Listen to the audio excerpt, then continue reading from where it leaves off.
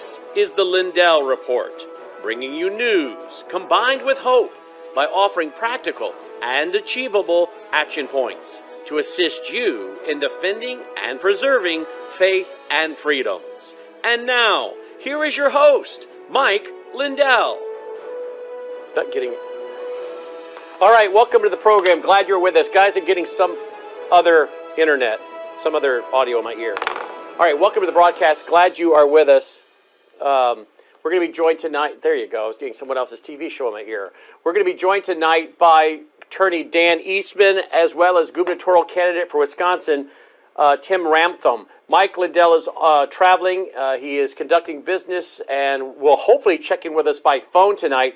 We're also going to play some shocking video footage from 60 Minutes last night regarding the state of Wisconsin, which is why Attorney Dan Eastman and gubernatorial candidate Tim Ramthun join me today, also to talk about breaking news that will be unfolding in the state of Wisconsin later this week, I believe Wednesday. But if you saw the piece last night by 60 Minutes, what a joke. In fact, I think it was full of lies. It was absolute propaganda. We'll show you some shocking clips as we can under federal fair use tonight as we comment on this piece by CBS News and 60 Minutes. First, joining me is gubernatorial candidate Tim Ramthun. Sir, welcome to the broadcast. Thank you for joining us. Thanks, Brandon. Good to be here again. Love your shirt. That's nice. Like it. He's also a state representative, as you guys know, and he is the one that put forth the resolution to decertify the, 10 electors there in Wisconsin for the 2020 election? Yes, sir. Okay. Yes, sir. I think we're also going to be joined by phone now as well by Attorney Dan Eastman. In just 1 second, Dan will join us, I think, unless he's here now. Is he here now? Just 1 second? All right, he'll be here in a second. In the meantime, let's get started. Tim, what did you make of 60 Minutes piece last night? Did you see it? Crap. Well, I wasn't kidding. I'll tell you what, it was incredibly disappointing, Brandon, because at the onset of the piece, did you notice what the backdrop was? I did not. Tell me. AJR 120. Which is your resolution. Your resolution. My resolution was in the backdrop of the gentleman who was presenting the piece and who was the interviewer for some of the individuals that they spoke with while they were in Madison, and the one person they didn't speak to was me. Okay, so you're saying when it kicked off on 60 Minutes, wait a minute, is this, are you talking about this piece right here? I don't know if you can see it. Are you talking about that right there? Season is already underway for this. Voting rights and wrongs, that's my resolution underneath that expression there. Go up to the top of it. See it? AGR 120, 2021 Assembly Joint Resolution 120. There it is. So right there, he starts out, he narrates the beginning during that with all that back there, and yet he never interviewed you one time. Nope, didn't know he was in the area, or I would have tracked him down. So you know why he probably didn't interview you, right? Well, it was a left-wing perspective, and But he heard you being. They probably monitored and have seen the recordings of us interviewing you here on Lindell TV and realized you were too good of a spokesperson.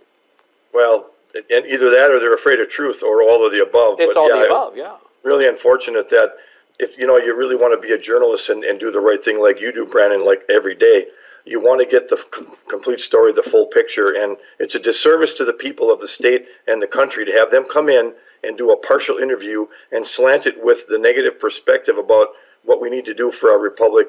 And it was crap. It was crap. I can't think of a better word. So that's well, we did say several weeks ago that we thought Wisconsin would become the battleground for 2020, Fix 2020.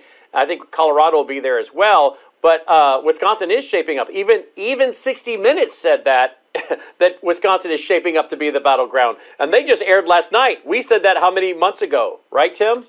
Yes, sir, we did. And I think about this with all the humility I can muster, and my calling is from above, the divine guides to have me engage in this. But I asked myself the question, I wonder where we would be in the state and even in national media if it weren't for me to push this thing like I am. I really don't want to know, but I'll tell you it wouldn't be the same, because I've been out there poking it for the right reasons, and I have no fear about this because I know there's truth behind my words. I have empirical data that backs it up, and every time the left comes out, and same with the stuff we heard last night on this broadcast, they use words like conspiracy theorist or nut job or whatever you want to say that's sarcastic, right? But there's no qualified data that backs up their points. So it's all this ad hominem type of approach and how they want to, marginalize people by name calling. I back everything up with facts, with truth, and I'm never going to change. So they're going to lose the battle in the long run because I'm not going to buckle. I'm not buckling. So. Well, good for you, Tim. Guys, let me know when we have Dan Eastman with us. Let's talk about, before we get into playing some of the clips from 60 Minutes and responding, tell me what's going on in the state of Wisconsin. You're smiling already. You really want to go to the clips, it's oh, you have to, because you have to see this stuff. The people have to see it. I watched it, and I'm pulling clips. I'm going, are you kidding me? Are you kidding me? No, we have to play these clips and shoot down these lies. But it's shocking it's not shocking. It's just, it's so revealing as to the propaganda of the Communist Broadcasting, CBS News. Yes, okay. But my question was, what is coming up this Wednesday? Well, we have, in Wisconsin, there's a very interesting opportunity for minimally to plant seeds, if ultimately not to have some action come of it. A couple of 3 weeks ago, maybe 4 now already, time flies, the speaker was on a radio broadcast for a Milwaukee market media channel, and he was contacted. A caller called in and asked him if he could agree to meet with him in his office and bring some constitutional attorneys in, and he agreed on air. So he committed himself publicly to have that meeting. Well, the individual followed through and made sure that we had this meeting, or had a meeting. He had a meeting. And so he's going to be there with some constitutional attorneys, and they're going to have the type of discussion, I think, that should have happened under the Rules Committee in public to address AJR 120. But, wait a minute, are you telling me that Speaker Voss is going to have a conversation with them publicly? No. Thank you for clarifying. What I wanted to have happen with AJR 120 when my resolution got put to Rules Committee was have the chair have a public hearing with the constitutional attorneys present. In fact, make it an informational hearing, which means only the people you invite would be on air. No, the event on Wednesday at 10 o'clock in the Speaker's office is going to be no cameras, no press, closed door opportunity, and it's going to be just between him and the individual who called for it, and a series of individuals who were invited to attend. I may be there, I may not. I was asked to be ready to be there. I don't know if it doesn't matter to me. What matters to me is they're going to have a discussion with attorneys in the room, and most of them that are picked are the ones from my 72-slide report, including John Eastman, Karen Mueller. I believe, I'm drawing a blank on a gentleman, not Trupis, but Kurt Olson may be there as well. So there's 3 of the 7 that I had in my report will be there.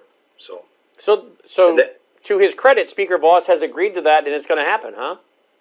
Well, I don't use the word credit until we find out what happens from it, because I think, it's an obligation he committed in public. Now, to have the meeting, great. Could be very opportunistic and very informational for him. I don't know. But I think this guy is so entrenched in being and obstructing due process here, which is a big part of what our Constitution and what our country is all about, due process, that he'll just write it off as, well, I said I'd meet with him, and I met with him, and nothing came of it, and nothing to see here, and nothing's going to happen. That's what I think's going to happen, but you never know. And then there's a rally, apparently.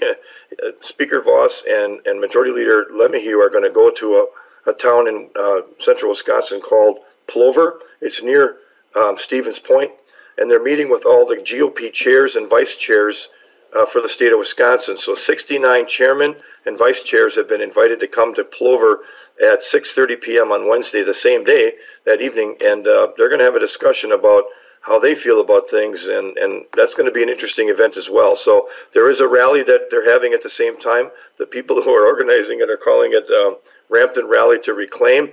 I'm not involved. I'm not doing anything, but they're calling it Ramthun Rally to Reclaim. They asked me to come to that too, and I may be there because they want me to be. But so Wednesday's going to be a big day. A lot of stuff going on. Well, we'll love to hear a report from you on that after all that takes place. Before we go to these clips, which you asked me to play and are so excited about me playing, and that's a joke. I'm just joking. before we go to these clips, though, how are things going with your run for governor? How's it going with fundraising, with meetings? How's it going?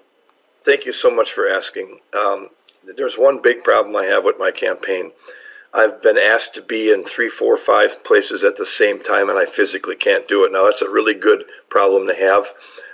Everybody and their uncle wants me to be there, and I'm doing my best to go to the Lincoln Day dinners and to the caucus meetings and to the Patriot meetings, and I'm getting out and seeing as many people as I can, and if I can't, I try to reschedule to catch them all. So long story short, the demand is incredibly heavy on my presence everywhere in the state, number one. Number two, when I announced on February 12th, I basically had nothing. I leap of faith.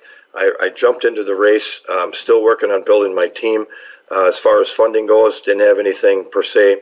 Then the RPW informed me that I had to have $100,000 and $1,000 donors or more, $100,000 or more by March 15th, or they wouldn't view me as a viable candidate for governor. Well, after 3.5 weeks, we blew the doors off both those numbers, and it comes from. Have they raised that bar now again? Well, they might, but if they do, I'll beat it again. So I came in above the 100. I came in above the 1,000, and I got to give praise to you and your show and your support and multiple other channels across the country, as well as the people in the state of Wisconsin. They came through in flying colors. We advertised the necessity for this. I don't like asking for money. I don't want to be around it. It's the root of all evil. But in a statewide race, I got to have it now. My competitor. So I've been running for governor for 4 weeks. And I'm in 6 figures and I'm doing well, so I'm viable, right? There's another individual. She's been running for governor for 4 years. So she's a little bit heavier in the coffers than I am, but I'm still going to beat her. Money doesn't win this. What wins it is shoe leather and message and candidate quality and conviction and courage and passion and the Lord. And I've got all of it, so we're going to do well. But thank you for asking. Yeah, absolutely. All right, do we have Dan Eastman with us, guys? Hey, Dan, how you? Oh, look at that. I thought you were going to have to join us by phone, but you're joining us with your beautiful face. I wanted to wish the governor a happy birthday in person, so happy birthday, Governor. Is today your birthday? Is today your birthday, Tim? Yesterday. Another year of passing youth, Brandon, and I've never felt better. So good for you. Good for you. All right. And Dan, how are you doing? Fine, very good. And for those who don't know, Dan is an attorney, right? Right, in Wisconsin, home boy here. And you're representing some citizens in Wisconsin when it comes to voter fraud, correct? Right. We're spending a lot of time looking at voter integrity issues and the integrity of the voting system. So we're spending a lot of time looking at what's right with the system and what could use improvement in the system. Did you see, Dan, the 60 Minutes report last night? No, I didn't. I apologize. I did not see it. I've heard all about it today, but... Yeah. Well, you missed a real treat. It's a real blessing, Dan. You're going to love it. They talk about how it was stolen and how it happened and what a great guy Tim is and his. I'm sorry, none of that happened. It was a total. How'd you describe it again, Tim? Crap. Yeah, that's how Tim described it. So we will play some clips because Tim asks us to play some clips. Tim doesn't know why we're playing these clips. Tim's like, are you really going to play clips from 60 Minutes? I'm like, yes, because it was very informative, and we can knock down their propaganda. So with that being said, Dan, do you have any updates before we go to these much-anticipated clips from 60 Minutes last night? Well, it's a busy week. Of course, the legislature ended its floor sessions last week, and we were able to keep we call it the Monday open or Monday count bill out, so that is not going to happen, and that was a good thing. Wait! I have no clue what that means, so I know our audience doesn't either. What does all that mean? There was a big push to open the absentee ballots on Monday for the convenience of the clerks, so they could figure out basically who's in the lead, and then we have all day Tuesday to worry about it. We were able to keep that from happening. It's our position that who was pushing for that? Who was pushing for that, Dan? Pardon me? Who was pushing for that? Wait a minute. Am I seeing Tim's excited for the answer? So who is pushing that bill, Dan? Well, it seems like our illustrious, fearless leader in the Assembly, Representative Voss, one of 99 elected representatives in the state, was pulling out all the stops to get that rammed through. And when 3 attempts in the Assembly didn't happen, the game changed to the Senate, which is rather concerning because opening ballots and counting votes on Monday, whether they say it can be done or not, is not a good idea in this digital age. So why is it? Tell me why it's not a good idea, Dan. Because if you think about how digital life has become, and of course voting is very much part of that, there's always the potential of knowing on Monday how many votes you have per candidate. So that on Tuesday you still have time to react. You can react with fake walk-in voters or knock and drag voters, or you can mail in ballots on Monday night and they'll still show up in the clerk's office on Tuesday. It gives you more time. So it gives you more time to cheat when you realize you're behind. Right. I mean, the ballot total should be a mystery until they're counted up at the end of the night on election night. That's the way it's been since probably the Greek time, back in the olden days. And knowing ahead of time where your candidate stands in comparison to the other candidate puts you in a competitive advantage. And you're saying that Speaker Voss was for opening and counting early, huh? Yeah, it was surprising because he pushed 3 different tactics to get that Monday open bill through the Assembly, and then ended up punting it to the Senate, and only because of a grassroots attempt and action by grassroots people in Wisconsin was it killed. It was a very important piece of legislation that they really wanted to push through, and there's no logic to that. Why would you create more chaos, especially a week after the Justice Gableman's report came out, which painted a horrifying picture of election irregularities in Wisconsin? So we're very happy it's gone. We don't know if it'll stay gone, but at least this week it's gone. And that's the big news from last week. And, of course, this week we have, there's a meeting with Representative Voss in Madison. And then, of course, the Wisconsin Republican Party is deciding to meet with the chairs and the vice chairs up in Port Washington. Nobody knows what that's all about. It just seems that there's still a lot of dynamics going on. What were you going to say, Tim? It's in Plover, Dan, which is near Stevens Point. Okay. Probably needed a bigger venue or something. Well, maybe.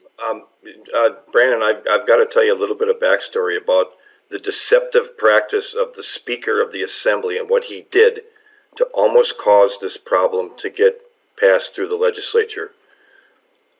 The bill in question is Senate Bill 946. Originally, 946 was about a paragraph, about this much language in a bill that spoke at whistleblower protection. It passed the Senate and came over for concurrence in the Assembly.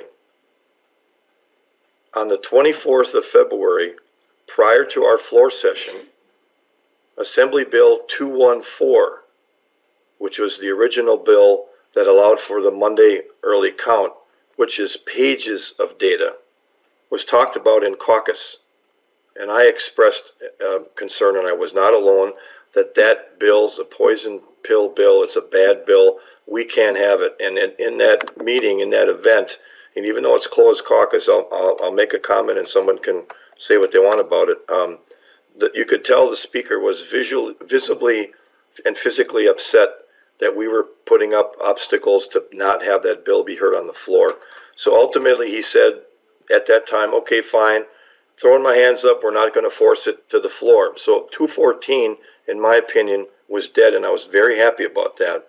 So then fast forward 9 hours later, and the body, by the way, agreed. The body agreed we're not going to deal with 214.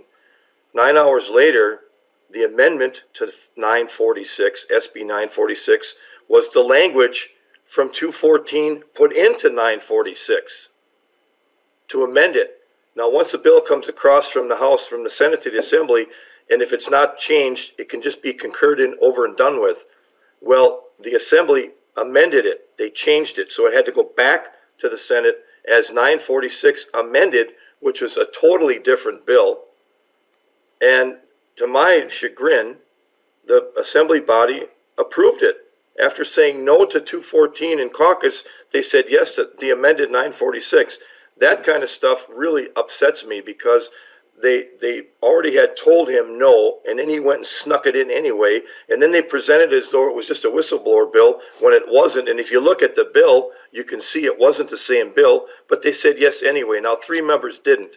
Representative Branchin from the 22nd, Representative Wickers from the 83rd, and Representative Allen from the 97th. I was not physically there for that activity in that bill. That's the day I had to leave to go to CPAC, and that's the one bill that I wish I would have been there for to yell at. Well, it came to be a moot point anyway because the Senate didn't pass it amended, and I'm glad, to Dan's point, it got killed. And by the way, in my opinion, it's dead. It's not going to be able to come back anymore.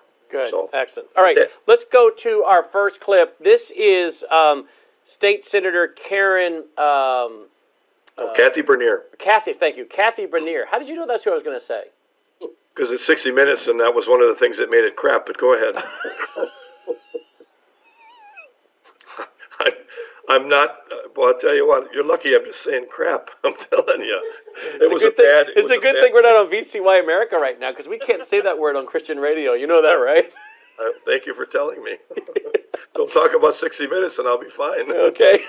Well, I'm triggering him. I'm gaslighting him. Okay, let's go. You guys are in the control room. Here we go. Kathy Bernier. This will bless your heart. Here we go. Was the 2020 vote in Wisconsin clean and fair? Yes. The election was not stolen from Donald Trump? No, the election was not stolen from Donald Trump. Kathy Bernier is a Wisconsin Republican state senator. She told us widespread voter fraud is all but impossible in Wisconsin. How is it that you can say that with such certainty and such conviction? Because I know the process. A die-hard conservative, Bernier began her political career overseeing elections as clerk in Chippewa County.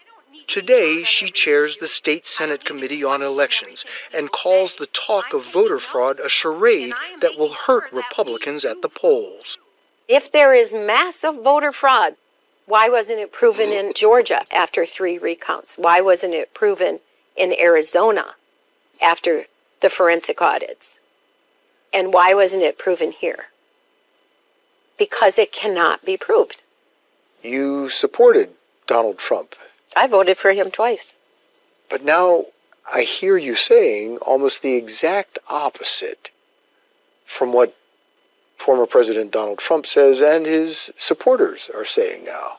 I don't know why people don't want to hear the truth. But it is my Christian values to tell the truth. Oh boy. And I will. There is no evidence of voter fraud. It's time to move on. Wow, she's doing her Christian duty, guys. Don't you know? I mean, I'll let you take that on, but I mean, the woman clearly is she. I mean, I don't know. Is she dumb as a box of rocks, or is she lying while she sits there talking about her Christian faith and truth? Because to say there's no voter fraud when we have the Racine County Sheriff recommending felony and misdemeanors, we have drop boxes that go against state law, we have a decision by your own Wisconsin Supreme Court that says that they did things they shouldn't be doing. We have $8.8 million from Zuckerberg that came in there, a nonprofit that went predominantly to 5 Democrat cities. It was not given to everybody across your state, I don't think, but targeted certain for a bribery scheme. I mean, the evidence is overwhelming. You've got harvesting ballots out of nursing homes. The drop boxes are against your state law. How can she sit there and say, is she as dumb as a box of rocks, or is she lying? Dan, I'm going to let you go first. Okay. I think, Senator Bernier's problem is not unusual. To the hammer, everything looks like a nail. To the clerk, when they look at the clerk process, the election system, they believe in that system because it's the only tool they have. The WEC database, WizVote, MyVote, it's the only tool they have to do their job and keep their job. If they were to botch up an election, it would be an absolute disaster. And WEC is very masterful at convincing the clerks that this system is the system that Wisconsin uses and it's dependable. And from the perspective of her looking at the system, she forms the opinion that there's nothing wrong. But if you look beyond that county and that municipal machine, what you're going to find is a system that's a statewide system that's been manipulating the votes in Wisconsin for probably the last 10 years on statewide races. Are we also talking about the ERIC system? Are we talking about the ERIC system where they have all these names and no one knows how they got there or how to clean them up or anything that's used in, some 31 states? The WEC, the Wisconsin Election Commission, runs a statewide database, and of course we all know it's got 7 million names in it. You broke up there. You broke up there. Have you back up a sentence? It has how many names in it? 7 million names. There's 7 million names in the Wisconsin database run by WEC. This is the tool these clerks need to use to run an election. There is no other system. A clerk can't have a separate system because under HAVA, the federal law, WEC, or the Secretary of State, but in our case the WEC, is required to provide a statewide voter roll database. So the clerks are pinned to that system. And the clerks must believe that that system works, it's functional, it's operational. And when they do that, that's all they see. But what she's not seeing is the bigger picture of thousands and hundreds of thousands of phantom voters embedded in the WEC system. And they're not understanding the walk-in phantom vote problem or the mail-in phantom vote problem. They're not seeing the big picture. So Kathy's running around telling everybody the system's perfect, everything went just fine, there's no voter fraud, but she can't see beyond that. And if she can see beyond that, then there maybe her Christian values are a little afraid, because you either understand what's going on and you tell the truth, or you see your little world and you tell the truth. I think you're being awfully generous because here's what she says. I think you're being awfully generous because I'm not a state senator in Wisconsin. I'm not a taxpayer in Wisconsin. I don't reside in Wisconsin, and yet I know more about what's going on in Wisconsin apparently than she does, because I've read enough reports from whether it's the Racine County Sheriff, your own state Supreme Court. I've watched enough and learned and read enough to know there is a real problem, not only in Wisconsin, but the other states. So I don't understand how she can't see this unless she doesn't want to see it. I think that's the answer. She's in denial, and I quite frankly think she may be compromised as well. This is the individual, by the way. When I put out the question on October 28th, I asked in a press release, I put out the question, we ought to consider decertifying our election. We ought to consider reclaiming our 10 electors. Within 2 days, 2 business days, she had asked the Legislative Council, which is the legal team in Madison on behalf of the legislature, to draw up a statement that basically debunked my question, that debunked the idea. Don't even think about reclaiming. You can't, because it's not legal and there's no mechanism and it's unconstitutional. She led the way to obstruct right out of the gate with this deal. And then I came back out in the mid-November and I had the physical mechanism and I had a constitutional attorney that says you can and here's how. And that was when the fight really got heavy. She's been negative on the idea from moment one, day one, and she's been obstructing all along the way. She also chairs the campaign and elections element on the Senate side of our legislative process. And her committee is the one that railroaded a lot of these last minute, last second election bills through to try to bamboozle the legislature and make things legal that were illegal in 2020. And a lot of them didn't pass, and the big one that didn't pass was the Monday bill. So she's been negative out of the gate, Brandon, and you're right. I don't believe she took a second to look at my 72-slide report that was incredibly comprehensive and laid it out like a court case on how the mechanism is proven, the clause data justifies the language, the constitutional attorneys justify the action. It's all there. Gableman's 138-page report, I bet you everything I got in the world, she didn't look at one page of that because she writes it all off as irrelevant and conspiracy, and so she doesn't want to be educated to the truth. She's only working in her own little Kathy world and telling people in her narrow perspective how things are based on when she was a clerk 20, 30 years ago. I'm sorry, it's crap. Well, also she says, this is for either one of you, that this hasn't been proven in Arizona, Wisconsin. Kathy, hello, Earth to Kathy. I don't know what color is the sky in your world, Kathy. Give me a break. Again, you're either, in my opinion, dumb as a box of rocks, or you're complicit, or you're not telling the truth, or you don't want to know. Because again, let's go to Arizona.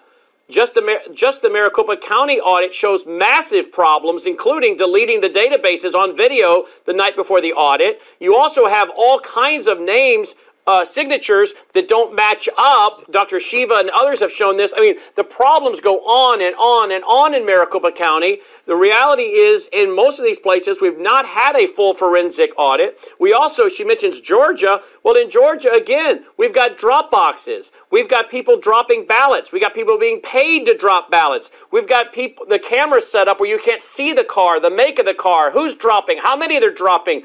I mean, we've got people that are poll workers. What was the lady that we interviewed at CPAC, Logan? We've got that lady that was there and saw Susie Voiles. Good job, Logan. We got Susie Voiles we interviewed, who's now running for U.S. Congress.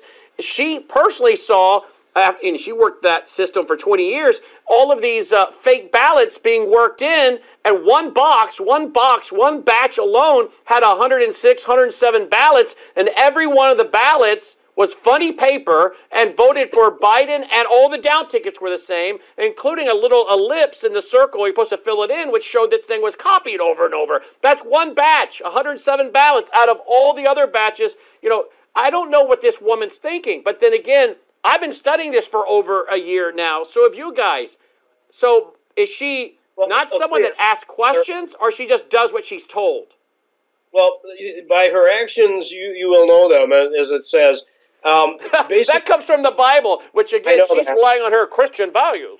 You shall know them. But here's the thing. She's the chair of the Senate Elections Committee.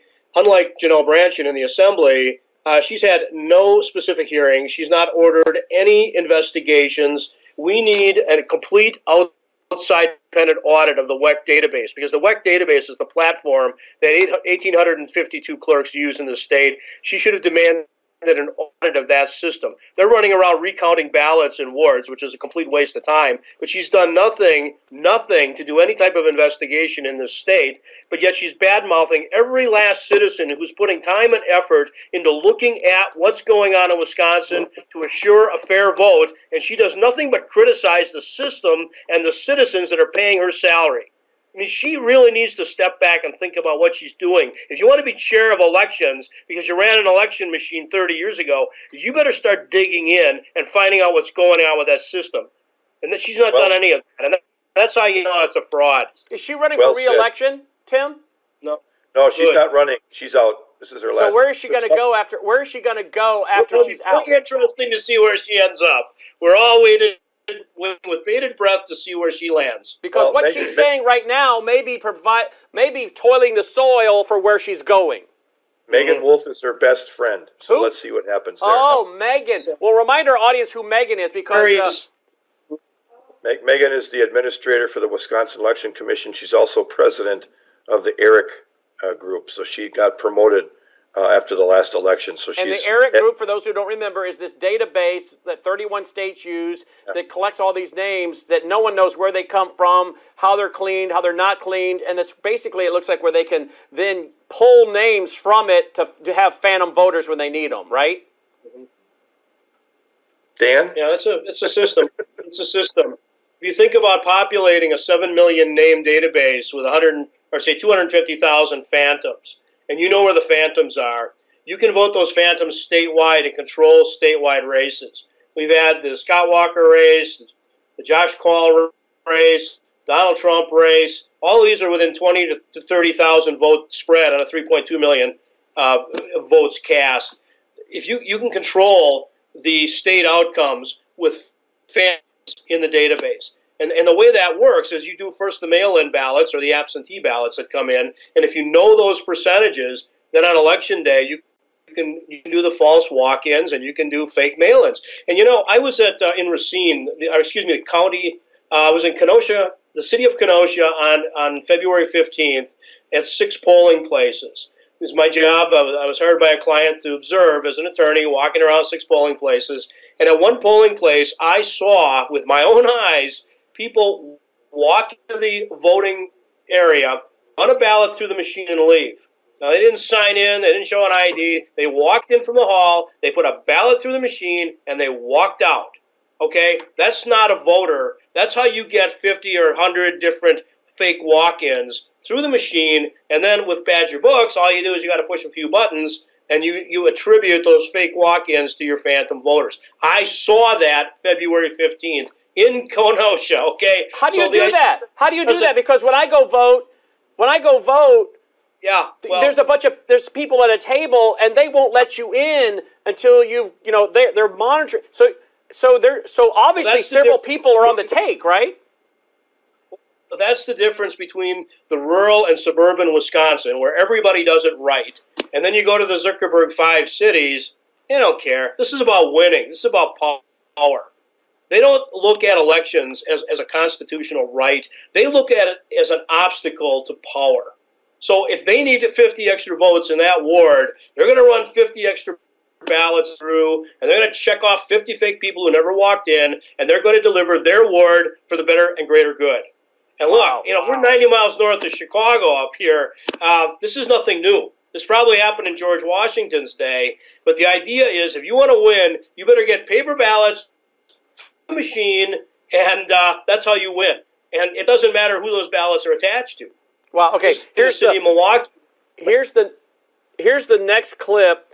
This is where they're going to start going after Justice Gableman, who they first of all came out and said he didn't know anything about how the voting system works. I don't know if he really said that when he got appointed or not. But you know what? A lot of us didn't know how the voting system worked until the fall of 2020, until November 2020. And a lot of us got a really fast education. And if you're a special counsel and you have a staff who starts teaching you and training you and briefing you, you can very quickly go for, I'm not sure how it works, to within a couple weeks. I got this figured out. But they want to make a big deal in 60 Minutes last night that he didn't even know how the system worked. But now he's going to declare that we need to decertify. Well, what I say is, a lot of people didn't know how it worked. But within a few weeks, we got up to speed and got a real education. Maybe he did the same thing. I don't know. But they really go after Gableman hard. Here's the first clip. This month, Gableman released his interim report, live on cable TV from the state capitol. I believe the legislature ought to take a very hard look at the option of decertification of the 2020 Wisconsin presidential election. The legislature's own staff attorneys say there's no legal way to decertify the election. All right, let's fix that because these guys are not blue. So let's fix the color. That reminds me of that movie from Disney, that Disney movie where that guy turns blue, whatever that movie was called. Logan's going to fix that. But they really go after him hard, and I want you to hear what they're about to say about him as soon as Logan gives me the go-ahead to keep playing that clip.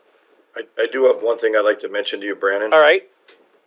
I'll give you 3 guesses on who the Senate lead was for Senate Bill 214, and the first 2 don't count. Kathy Benier. And what bill? And what is that bill? What would that bill do? That's the early vote, the Monday bill that wasn't processed on the Assembly side, that they used as an amendment to embed into 946. So while she's denying voter fraud, she now is apparently supporting legislation that will allow for voting fraud. Is that what I'm understanding, gentlemen? Thank you for connecting the dots. That's exactly why I brought the point up, yes. But hey, her Christian values are at work, boys. Give me a break. All right, let's keep going. 60 Minutes, their hit piece on Justice Gableman. Here we go. Associated Press found about 24 people were charged with voter fraud in Wisconsin in 2020, out of more than 3 million votes cast. But Michael Gableman says he believes the whole process was flawed. He points to grants from a nonprofit funded by Mark Zuckerberg to help municipalities run safe elections in the pandemic. About 2,500 communities around the country, both red and blue, received funds, including 217 in Wisconsin that got about $10 million. But Gableman focused on what he calls the Zuckerberg 5. All right, let's stop right there. Reality is there were a lot of them that were not red and blue. Were they that got the money from Zuckerberg? Just blue. Dan? Yeah, when you look at where the money went, it went to the 5 Democrat-controlled cities. That's where the machine exists, and that's the reality. And they sprinkled some money around the Republican areas, but it's 10-1 Democrat. And the reality is nobody should be able to walk into a city and buy anything. I wish they'd come and paid money for the garbage pickup. They could, that would be nice. They could pick up all the garbage, Zuckerberg, instead of us, or maybe fund the police. He didn't come in and fund the police. But why is 60 Minutes not asking why a nonprofit is dumping $8.8 million into an election predominantly in blue Democrat cities?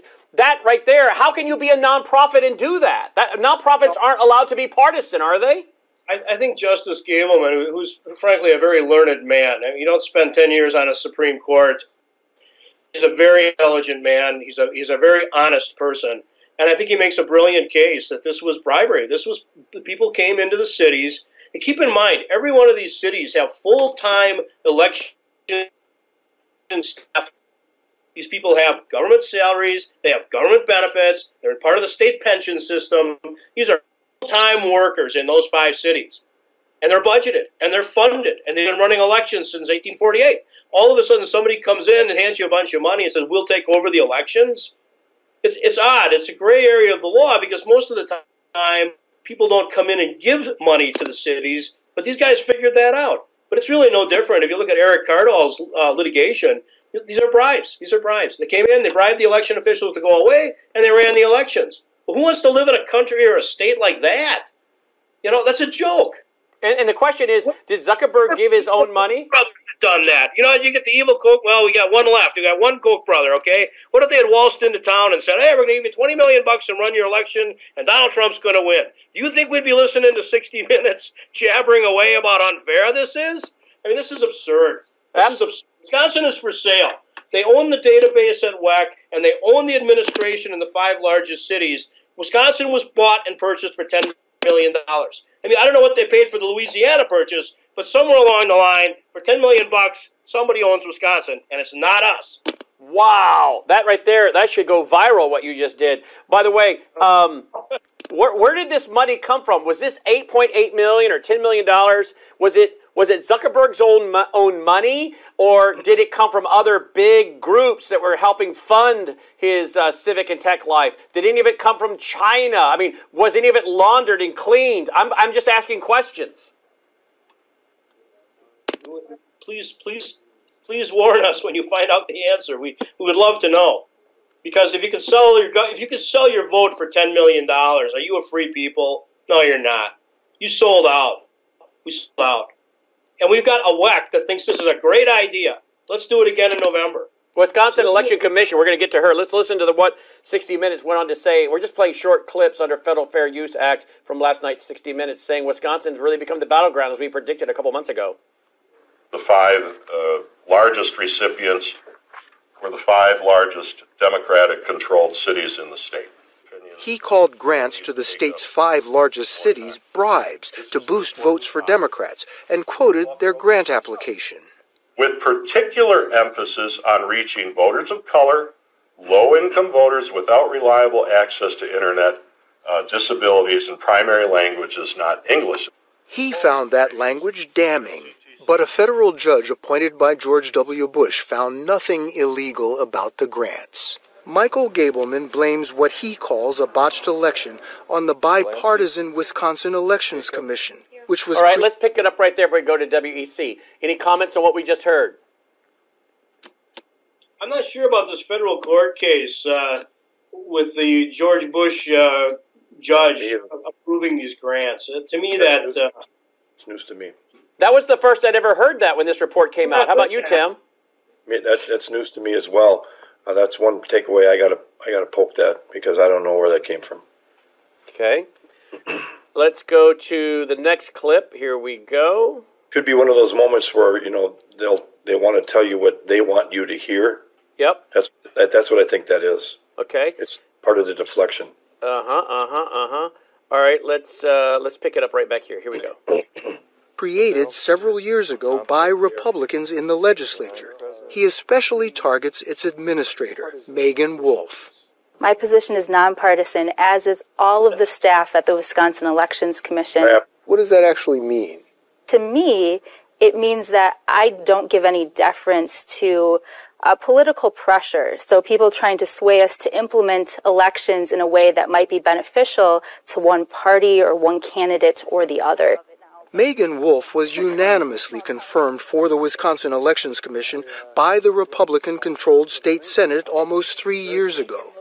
In February of this year, she was sworn in as president of the National Association of State Election Directors. When we say that the election in Wisconsin was free and fair, we're not guessing. We know that because we have audited the election. True or false, gentlemen? Has she audited the election, a full forensic audit? True or false? False. Dan, I got to ask a question too on air. So when you try to get the WISVote database from the WEC, how much did you have to pay as a Republican to get that list? Yeah, $12,500 per day snapshot. We spent $46,000 for 4 days. Nobody has audited anything. They did some recounts. You run the math through the machine, but that's not an audit. You're breaking up just a tad. You're breaking up just a tad. Let me just make sure everybody heard, Dan. You're saying you had to pay this amount of money for just a snapshot, and the reason there's a snapshot is because the database is constantly changing. Of course, you've got to prepare for the steal, do the steal, and then clean up after the steal, remove names, move things around. So they're constantly changing things. So when you say you pay $12,000 some odd as a taxpayer to see this, so you can try to get to an audit of your own you're doing with experts, you have to actually pay for it. So, but the reason it's constantly a snapshot of the day is because the thing's constantly changing as clerks are in there and other nefarious people are probably in there, correct? Right. You should be able to see this data in real time every day instead of paying $12,000 a day.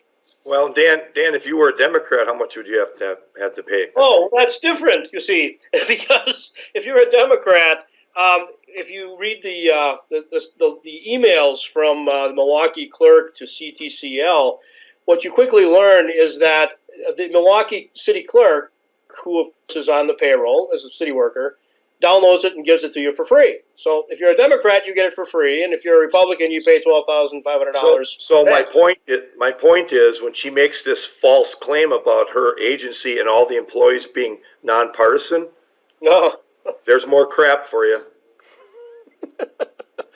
You show me a Republican in the staff. I know there's Bob Spindell and there's two other alleged Republicans on the commission. Let's take a look at the civil service staff, and it's a very, very small world of Republicans working full time for the state. There aren't any. Well, so this idea that it's partisan or nonpartisan is a joke. Here's your illustrious Speaker of the House, Robin Vos. Every part of Wisconsin, so I'm proud of what we're doing. With all the uncertainty, I will call the meeting. Let me back up so we can hear what he said just a little bit there. Hang on, let's see if I get this. Here we go. Pretty fine in almost every part of Wisconsin, so I'm proud of what we're doing. Let me back up more. With all the lines, scared, cold, frustrated voters, 3 weeks earlier, President Trump had declared a national emergency. On Election Day, Assembly Speaker Vos, in protective gear, told voters there was nothing to worry about. It's going smoothly, seems to be pretty fine in almost every part of Wisconsin, so I'm proud of what we're doing. With all the uncertainty, I will call the meeting of the Wisconsin Elections Commission to order. The Bipartisan Elections Commission had to make snap decisions, reinterpret election laws to fit unprecedented circumstances. Wait a minute. They had to make snap decisions and reinterpret the law. Are they, under Wisconsin law, allowed to reinterpret the law and make snap decisions about elections? Or is that legal? They should have gone through JCRAR. They should have done due process through the legislative body, who was their boss, and they did not. They interpreted it on their own. They made adjustments on their own. They got buy-in from the leadership to allow for drop boxes without any body in any committee involvement, and that's also not due diligence. It was unjust and illegal. So apparently, again, the 60 Minutes guy is either pushing the propaganda, doesn't know enough, or is too stupid to know, which is maybe why he has his job, because, again, some of these people that hire, I think, are dumb as a box of rocks and just read what's put in front of them, to think that, would he not ask, wait a minute, is the Wisconsin Election Commission allowed to make snap decisions and make this up on the fly as they go? I mean, don't they have anyone they're accountable to? I mean, does any of this stuff ever cross these guys' minds, Dan? That's what sets you apart, Brandon, as a journalist. You ask all of the right questions. This interview, in my opinion, was a setup to continue the deflection and to continue the obstruction to do the right thing for our country and for our state. It was a setup, and that's why they didn't interview me. They came in and talked to the people they wanted to have give expression to kind of give credence to the negative indifference and the deflection message, and then they got out of town. You notice they didn't interview one person. Not you, Dan, not you, Tim. They didn't interview one person that was on the other side. Not one. On purpose. They could just as easily do a national, 60-minute type show asking the question, why after almost a year and a half are people still so upset about the 2020 election? What motivates reasonable, intelligent, well-educated, professional business owners, people all across our society? We still know and believe that there was something very, very wrong. So why not do a show talking about that? No, it's always this defending this system that it's becoming clearer and clearer that our system is broken. And all we're calling for is an outside fresh look. Open the doors, audit the system, look at it, and if it's broken, fix it. And if they found the chick with perfect, they would have a great time making fools of us all, and we'd love to be fools. Wouldn't it be great to wake up tomorrow and find out we were fools? But we're not. We're not fools, and they're not looking, and that's how you know. But the girl with the Wisconsin Election Commission said there were full audits. There's no full audit. There's nothing. The Legislative Audit Bureau comes in. What do? They ran ballots through the same machine. They all add up. No kidding. But what they didn't do is ask the question, who coded the WEC database? Where is it hosted? Who designed the kernel? The WEC database serves 1,852 clerks. It's never down. Think about that. This is not a homegrown, homemade system. This WEC system runs at the same level of efficiency as Facebook or Amazon.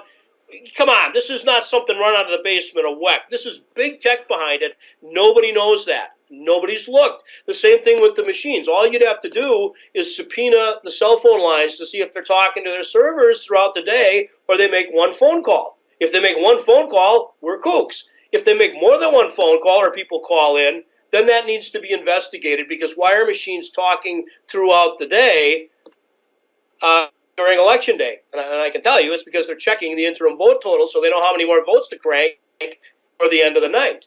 But nobody asks those questions. There's never been an audit or investigation. It's just throwing more and more stuff into the face of people, normal Wisconsin citizens who've had it. We're not fools out here. Yeah. And Brandon, now you know why ES&S and Dominion were in such a hurry to upgrade their machines with new images so they could wipe out the log file and you wouldn't have any forensic data left on the hard drive to show that these machines were accessed by an IP address from a cell phone, and you can't tell if anything was uploaded or downloaded. They've wiped it all out when they did the image upgrades. Wow. Okay, let me play a little more clip, because then I've got to then tell you guys all what we're doing right here is, according to the DHS, highly questionable, and it's going to get every one of us put on a list from a new report that just came out. So I want to make sure we leave time for that. But here we go. Back to the 60 Minutes stuff that Tim wanted me to play and is so excited about. All done transparently in public Zoom meetings. The Elections Commission gave communities guidance on absentee ballots, which shot up from 4 to 40% of all votes. They endorsed expanded use of drop boxes. Instead of holding on-site voting at nursing homes, which were COVID hotspots at the time, the committee ordered election clerks to mail ballots to residents who'd requested them. In his report, Michael Gableman claims all those decisions were illegal. You were the first state in the country to have an election in the middle of this pandemic. We were. I still get goosebumps when I think about the fact that in all 1,850 municipalities across our state, they were able to open their polls on Election Day. They didn't have poll workers, they didn't have supplies, and they were risking their health. Let's talk about cover-ups. Nevertheless, Michael Gableman accuses the Elections Commission of stealing citizens' votes. 23 GOP legislators are calling for Megan Wolf and elections commissioners to be investigated and possibly prosecuted for criminal conduct. Gableman proposes eliminating the bipartisan commission altogether and giving its duties to elected officials who he says would be more accountable to voters. This past week, the legislature extended Gableman's contract. His investigation will continue at least through April. Gentlemen, you want to comment on that? Leave me enough time because I got 5 minutes left. Either one of you want to comment? Just a wonderful propaganda piece talking about how the system, that there are many, many Wisconsin people that are looking at the integrity of the system, and the government is hiding it from us. And they open the doors, and we should bring in an independent third-party person or group to look at this thing and give us a report. Gableman is doing a great job, but we need some high-tech people to come in and look. And I think it's the people who pay the taxes to support this mess in Madison.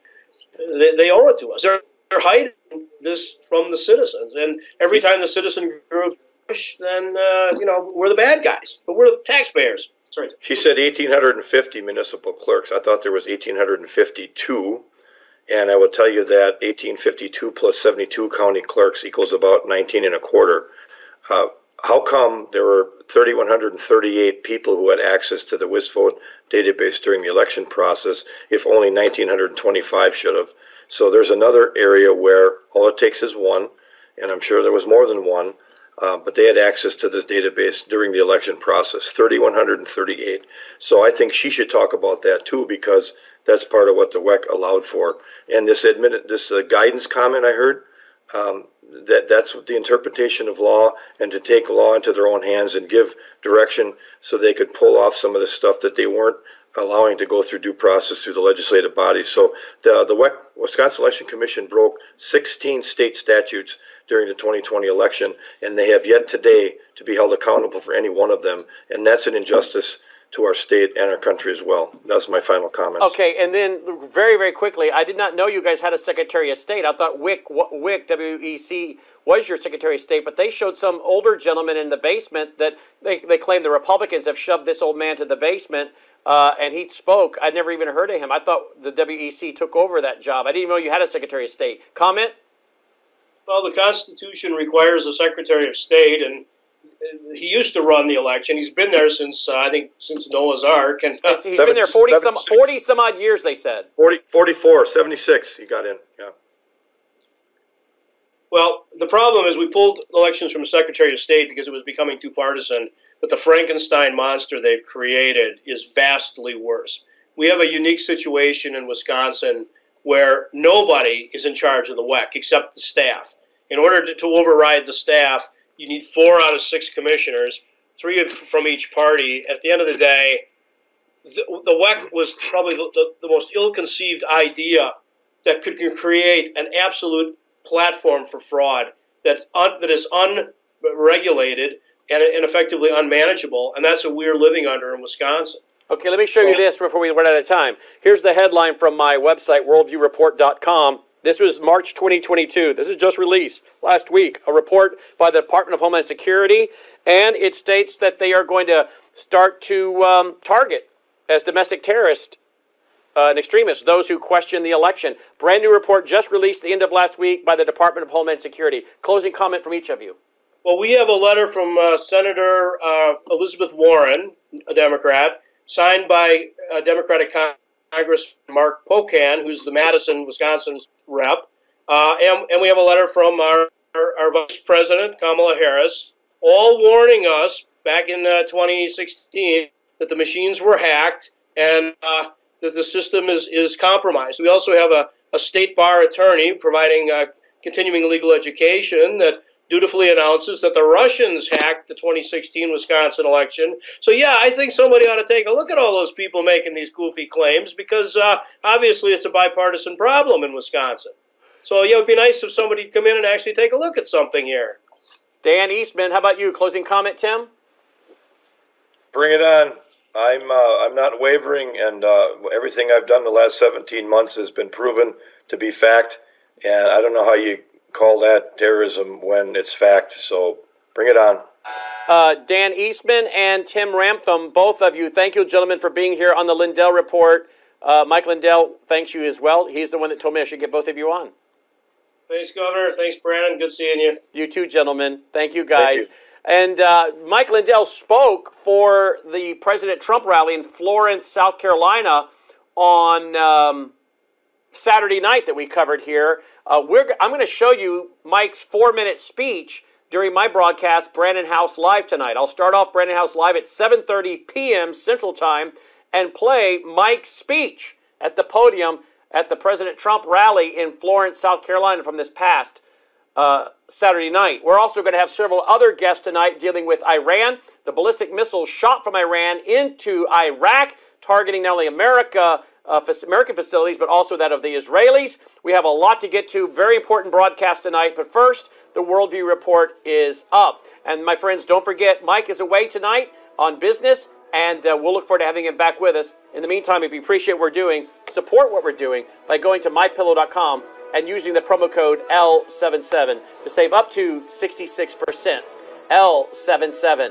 Hope you're telling all your family and friends about Lindell TV, won't you? We've worked hard to build it. Coming up on a year, April 19th, we launched this network. Mike and I and Logan have been working very hard to add in new hosts and new programming, but without your support, it does not continue. So please, go to mypillow.com. Use the promo code L77. Take care. You're watching Lindell TV.